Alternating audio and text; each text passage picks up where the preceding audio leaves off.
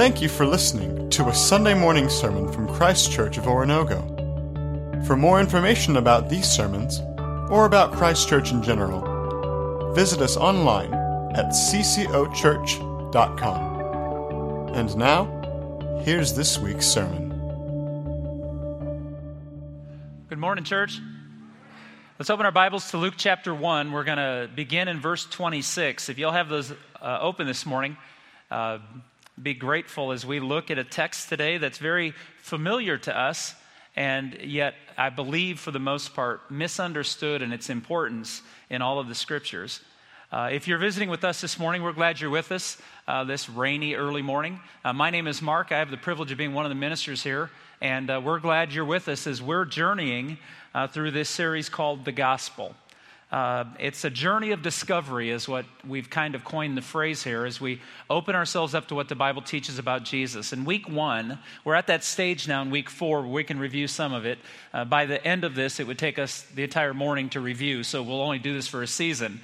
But in week 1, Michael introduced us to the 4 authors of the gospel stories about Jesus, the records of his life.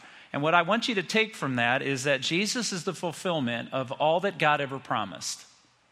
You might remember that Michael said, if you take Luke's premise of Jesus and it's not true, what's at risk? If you take John's premise and Matthew and Mark's premise, and you take away what they say about Jesus, if that's not true, what's at risk? It's a powerful question he posed.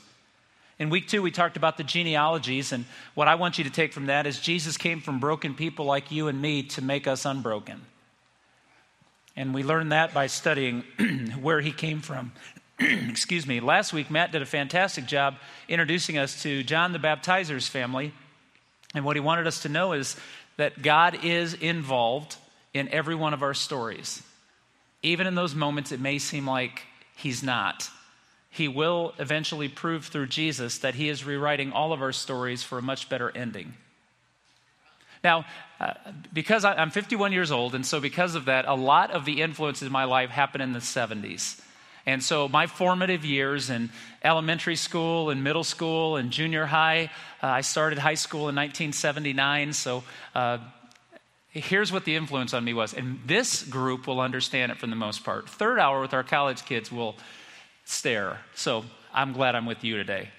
Do you remember when the miniseries was a big thing on television? I remember being a kid when Roots came on, and my parents let me stay up past my bedtime.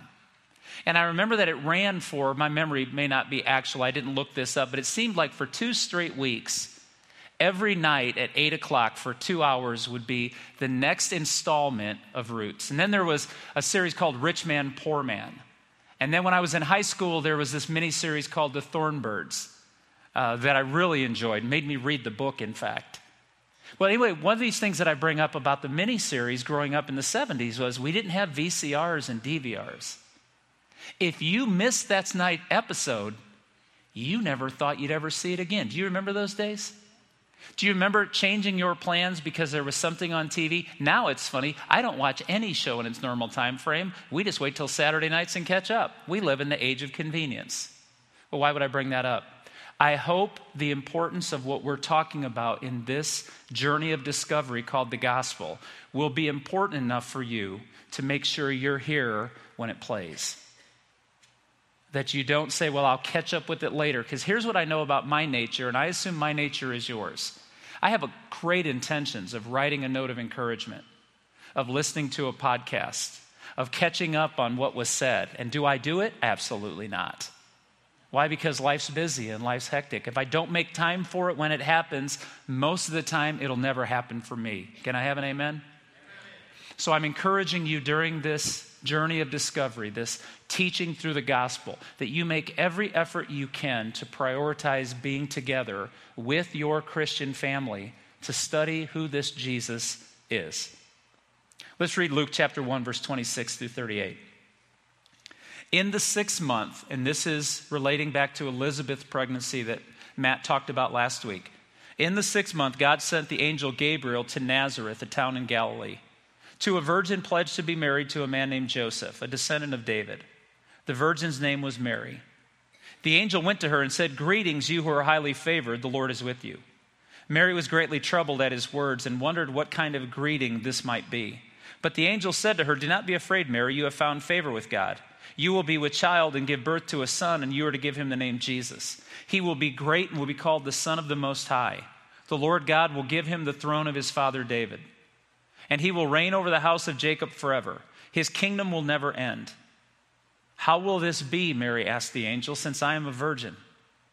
The angel answered, "The Holy Spirit will come upon you, and the power of the Most High will overshadow you. So the Holy One to be born will be called the Son of God. Even Elizabeth, your relative, is going to have a child in her old age, and she who was said to be barren is in her 6th month.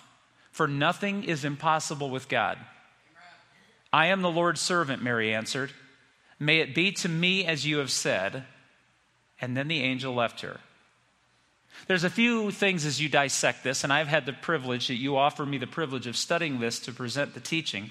And I noticed just a few things from my research. The messenger speaks 3 times, and Mary responds 3 times. We're going to look at those responses this morning because the response that Mary has is no greater than the response you and I are given the opportunity to have. So what does this message mean? The angel came to tell Mary that the Most High would become the Most Low. This is the Old Testament prophecy being fulfilled. The Most High King of all, the creator of all things, would become the lowest human being, live among us, and die on our behalf. Now, the incarnation is one of those things that if I believe, and this is just my premise, if you talk to most Christians, they would believe that the incarnation was nice, but not necessarily important. It's like the ascension back to heaven. It's a nice moment, but it doesn't affect my everyday life. And I'd like to change our perspective on each of those over this series of teachings. The incarnation is important, and I would like to give you 3 reasons why it is. And these are the way I've been taught them, and I think that they're significant and memorable. The first thing about the incarnation that reveals its importance to our everyday life is God is greater than we could imagine. Now, we know that theoretically, but do we know it instinctively? Do we know it in the everyday interactions? That God is greater than we can imagine. Now, the reason people struggle with God becoming man, becoming flesh and dwelling among us, is it seems to diminish God in their minds. They say he's too great to become so low. He's too powerful to become so weak. He's too God to become like you and me. And so people question it. And the problem with our questioning is we assume because it doesn't make sense to us, it can't make sense at all. And that's a faulty premise. Now, let's go really spiritually deep. Are you ready for this illustration? You can become a puppy like your puppy. You can get on the ground on all 4s with your pet, and you can talk to your pet, and you can roll around with your pet, and you can play with your pet, and you can roll a ball with your pet, and you can become like your pet. Your puppy can never become like you. So, because your puppy can never become like you, do you ignore your puppy? Do you treat it as if it's worthless, inconsequential? Just let it live its own life separate. Not if you're human. So we love pets. We love little people. We take a baby. We put a baby on the ground. You never tell a baby to sit up at a tall chair with you at the table and have a discussion. No, you get down on all 4s with a baby on the ground. You roll around in its blanket. You play with it. You blow bubbles. You have a good time. Do you understand what I'm saying? You may say that God could never lower himself to become like one of us, and I'm here to tell you his greatness was displayed that he did. Because we could never achieve status with him, he lowered himself to the least common denominator so that we would understand him by his interaction with us. The incarnation is more important because it shows us that God is greater than we ever imagined. He's not lessened in his power. His power is made more known by his willingness to become weak as man to relate to us. The second thing about the incarnation that relates to what God is going to do with Mary here is that the incarnation shows us that we are more sinful than we understood. And this is not a happy thought, that we are more sinful than we understood. And so where do I get that from? Well, let's put it this way. All gifts carry a message. Recently, my wife bought me some new pants. It was A couple months ago, she bought me some new pants, and I saw the size of the pants, and I thought, oh, silly girl, she forgot that I'm not that size anymore. Then I realized she hadn't forgotten.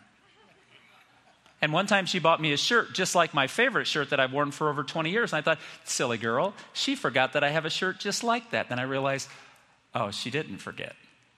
You see, she's sending me a message.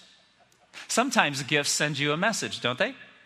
Now, what if on Christmas morning, I opened a present under the tree, and it was from the elders of our church, and it was the book entitled, How to Find a New Career in Your 50s.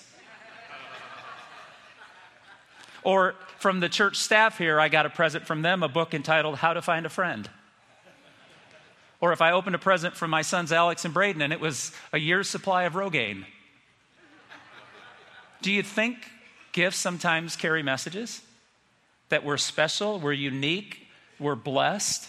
So how should I interpret this gift? How did Mary interpret this gift? How did the early church interpret this gift? We think by being 2,000 years removed from this foundation of our faith that it means something different or it means something less to us. And I'm here to tell you, you have to interpret the gift. And when God sent his son as Savior, this is what the gift intends. You and I need help. We didn't need a ruler. We needed a Savior.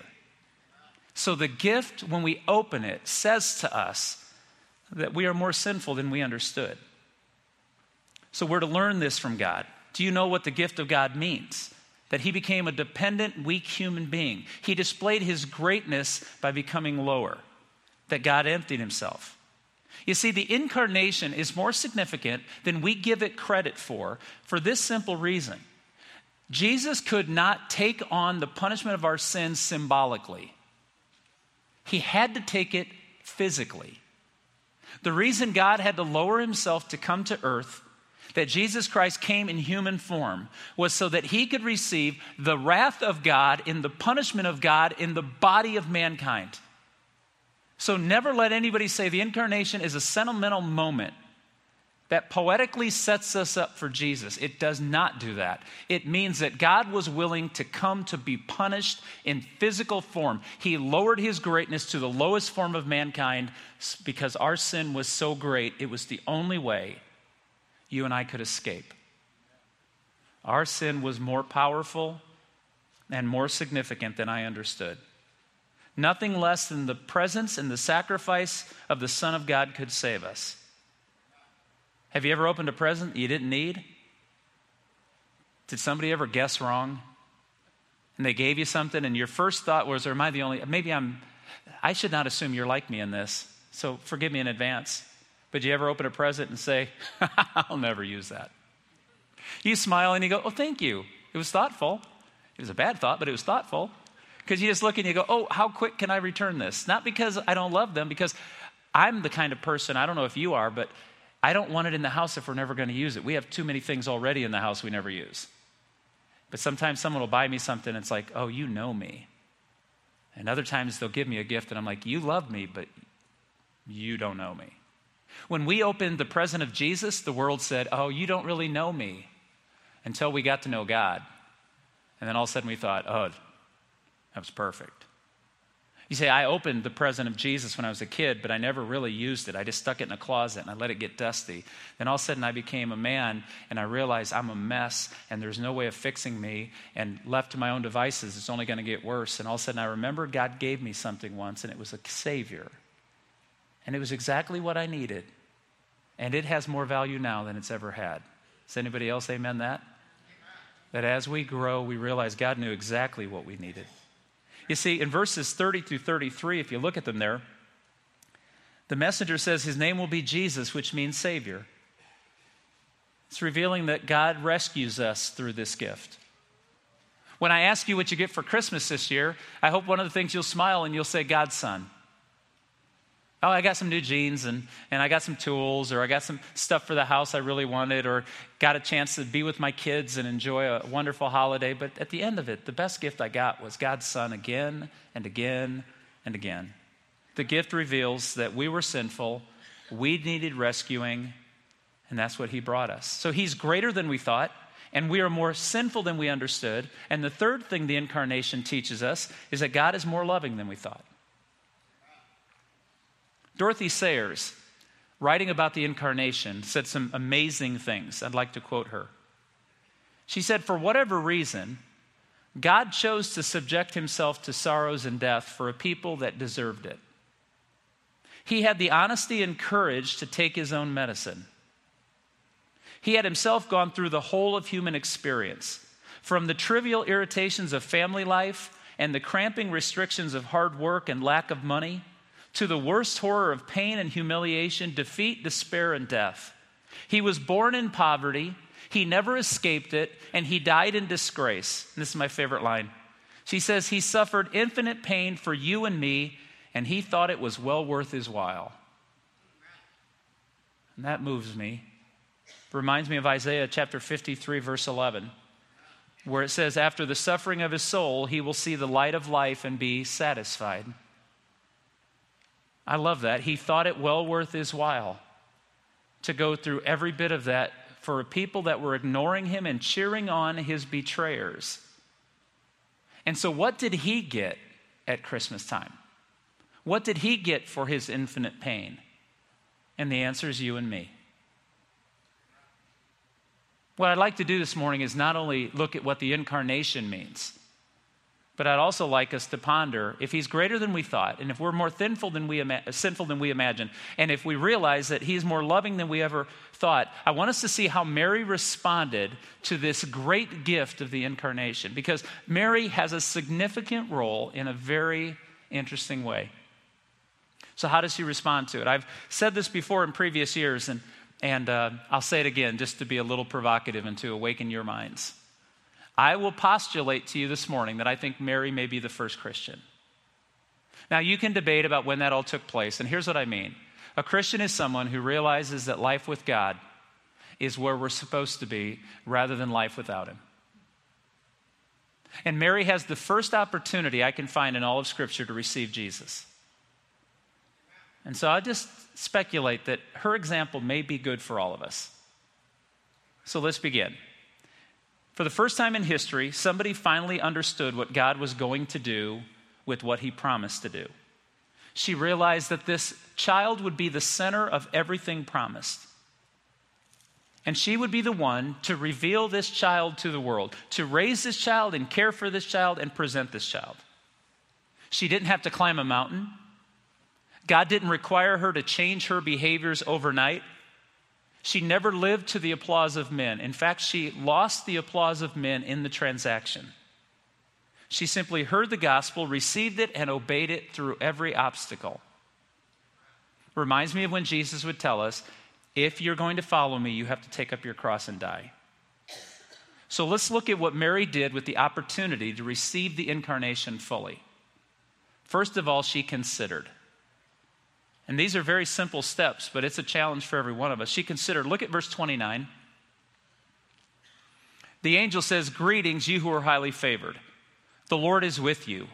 Mary was greatly troubled at his words and wondered what kind of greeting this might be. Troubled. It's an interesting word. Why would it bother her? Well, angels are scary because angels come from God. And when you read in the Old Testament, whenever an angel appeared before a human being, the human being didn't high-five him and hug him and call him buddy. They fell down in fear and thought, I'm dead. The presence of the angelic being before Mary troubled her. And she began to think, what is going on? Why me? Is this a dream? And the reason I want to show you that Mary considered this is because living in an age, once again, part of the reason I talked to you about growing up in the 70s was the church was very emotional. There would be these long invitations at the end of a service. And I don't know how many of you, when I was a kid, there were sometimes I wanted to go forward again just so the invitation would end. I was like, enough. We've sang that song 4 times. No one's moving, but they kept going. And there was nothing wrong with that. I think that was a good intention. But I want you to understand that there's a place in Christianity for those who ponder and those who feel. And Mary was one who had to consider. When the angel said, you're highly favored among God, it made her think, why? What have I done? Who am I? And she listened and she pondered and she questioned. Mary doesn't turn off her mind in order to experience God. The second thing she did is she questioned. And this makes us uncomfortable as believers. And we don't want to make Mary that human. We've turned Mary into this saint who was emotionless. She was a little robot. She wasn't. She was a girl. She was a poor girl. And she knew that to do what he was asking her to do would cost her every bit of comfort she had in life. But she questioned. Her response is, but I'm a virgin. She says to God, okay, I could have a baby, but I've never been with a man. How am I pregnant? And that question is reasonable. It's a reasonable reservation.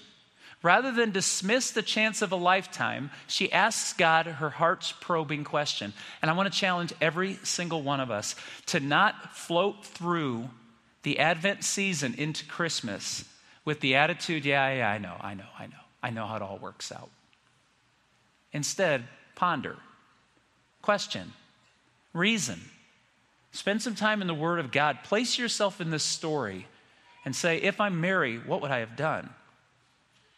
You see, and then the angel says, is anything impossible for God?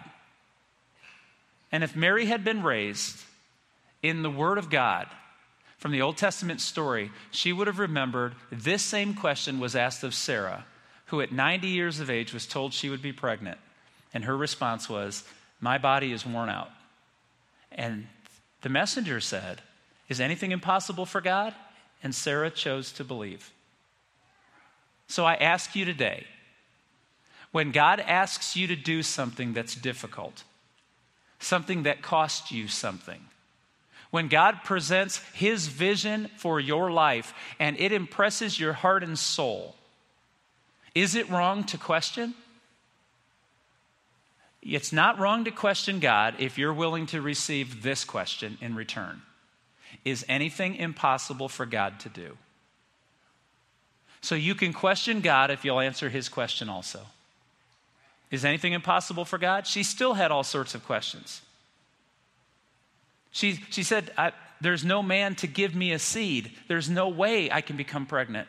And the angel says, no, the Holy Spirit will come upon you. That's why he'll be known as the Son of God. It's interesting because not only does she question and not only does she consider, but lastly, she submitted. She responds in one of the most beautiful, eloquent statements in all of Scripture. I am the Lord's servant. May it be to me as you've said. I don't know how long this conversation took. I'm assuming by reading it and putting myself in that moment, I'm just falsely assuming that this was a 4 or 5 minute interaction. And I realize Mary has a lot more faith than I do because I've had some of these conversations with God for years now. How about you? But she heard him, she trusted him, she reasoned, she questioned, and then she submitted. And she will pay a price to submit. There are several prices. She'll be disgraced. She's going to become pregnant while engaged. She would be ostracized from her family and friends.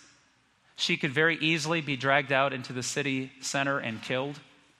This is not just a small possibility, it's a probability. I'll suggest to you that when Joseph takes Mary to the numbering of the census in Bethlehem, the reason he's doing that is because he couldn't leave her alone in town. He may come home and she could be dead. She also didn't know what Joseph would respond to, did she? She was willing to trust the Lord, but she had no idea if Joseph would buy in.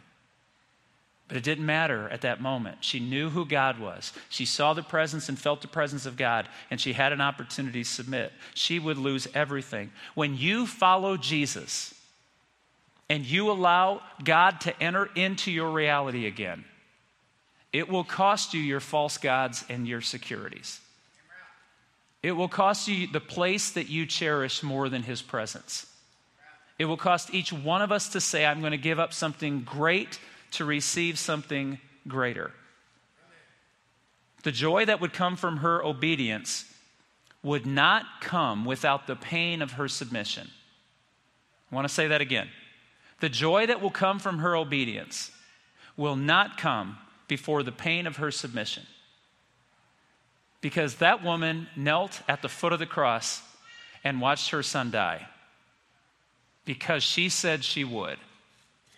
And it wasn't until all of that pain of submission was gone before the joy of her obedience. So she goes to see her cousin Elizabeth. And why does she do that? Because she's not going to explain it to Joseph. She needs to get away. And because the angel had mentioned that Elizabeth was pregnant too in her old age. And when Elizabeth sees Mary knock at her door, this is what Elizabeth says. "How is it that the mother of my Lord should come to visit me? For when I came to the door, the child in my womb leapt for joy. Oh, blessed is she who believes what the Lord has said will be done to her." Isn't that a good line? Elizabeth wasn't there, did you notice, when the angel was? But when she opens the door, she says, "The baby God promised me leapt in my womb. Blessed is the woman who told God yes." And she knew exactly what had taken place. See, Mary was saying, I give up the right to determine my life. I give up the right to ask for certain conditions. I give myself to you unconditionally. And is it going to cost me something? It most certainly is. I am the Lord's servant. May it be to me as you have said. And when the Gabriel appears to Mary, he says, depending on your king, if you have King James Bible open in front of you right now, you read these words, "Hail Mary, full of grace." And we know how this is used in today's culture in a powerful way. But what he says is, favored one of God. The reason Mary was graced was not because she was special. It's because she was willing. She allowed God to show grace to her. Christianity is not about what God can do for me. It is about what God will do with me. And I want you to think about that this Christmas season. Christianity has never been about what God will do for me as just the only thing. It's about what God will do with me, making our lives useful. A preacher told a parable of something that happened in his home. He had this little wind-up alarm clock that would make the tiniest of beeps. But that alarm clock would wake him up every morning, but it would not disturb his wife, who slept a little longer than he did. So this was a very useful, had a lot of utility, it kept peace in the home, and it got him up for work. And he loved his little alarm clock, and he remembered the last time he saw it. He went to bed one night and he couldn't find it. And he remembered the last time he saw it, he had taken it into the family room to take a little nap, and he decided to set an alarm. And he set this little alarm, but he couldn't find it again. So that night he didn't have it, and it bothered him. And for 2 or 3 days, he went through the bedroom and he retraced his steps, and he couldn't find the alarm clock at all. And then one day they were sitting there, and he and his wife were reading. It was early evening. They just had dinner, and the kids were outside, and he heard the beep. And he said to his wife, "Did you hear that?" And she said, "What?" And he knew that was still his alarm clock. But he heard the beep, and he began to pursue the beep. And it took him into his 2-year-old's bedroom. And buried in the bottom of a tub of Legos was his little alarm clock. And he pulled it out with it beeping, and he walked into the family room, and he sat down next to his wife on the couch, and he put the alarm clock down. She said, "You found it." And he said, "No, it found me." And then he said he realized in that moment, never in a million years would he have looked in the Legos to find his alarm clock. And those Legos would probably have been thrown away in years to come when his children became too old to play with them. And he would have missed that thing he cherished. And then being a preacher, he draws a great conclusion. Never in a million years would we have found God if he hadn't found us. So he sent this child to this girl, this poor teenage girl, because we needed him to. The incarnation is not just a poetic moment. It is one of the greatest pieces of theology you and I will ever realize, because it tells us who God is, it tells me who I am, and it reveals who Jesus is. And praise God for Mary. Praise God for a girl who was scared to death, but chose life anyway. You see, the story that we talk about today from this passage of Scripture is for every single one of us. Will you consider receiving Jesus? Will you bring your questions to God and hear his response? Is anything too great for me? And then will you submit to who he is, receive him at all costs, to receive the joy of your obedience? We would love to have a conversation with those of you who have never made yourself a disciple of Jesus Christ. Today would be a great day to receive the greatest gift mankind's ever had. Let's stand together. Thank you for listening to a Sunday morning sermon from Christ Church of Oronogo. For more information about these sermons, or about Christ Church in general, visit us online at ccochurch.com.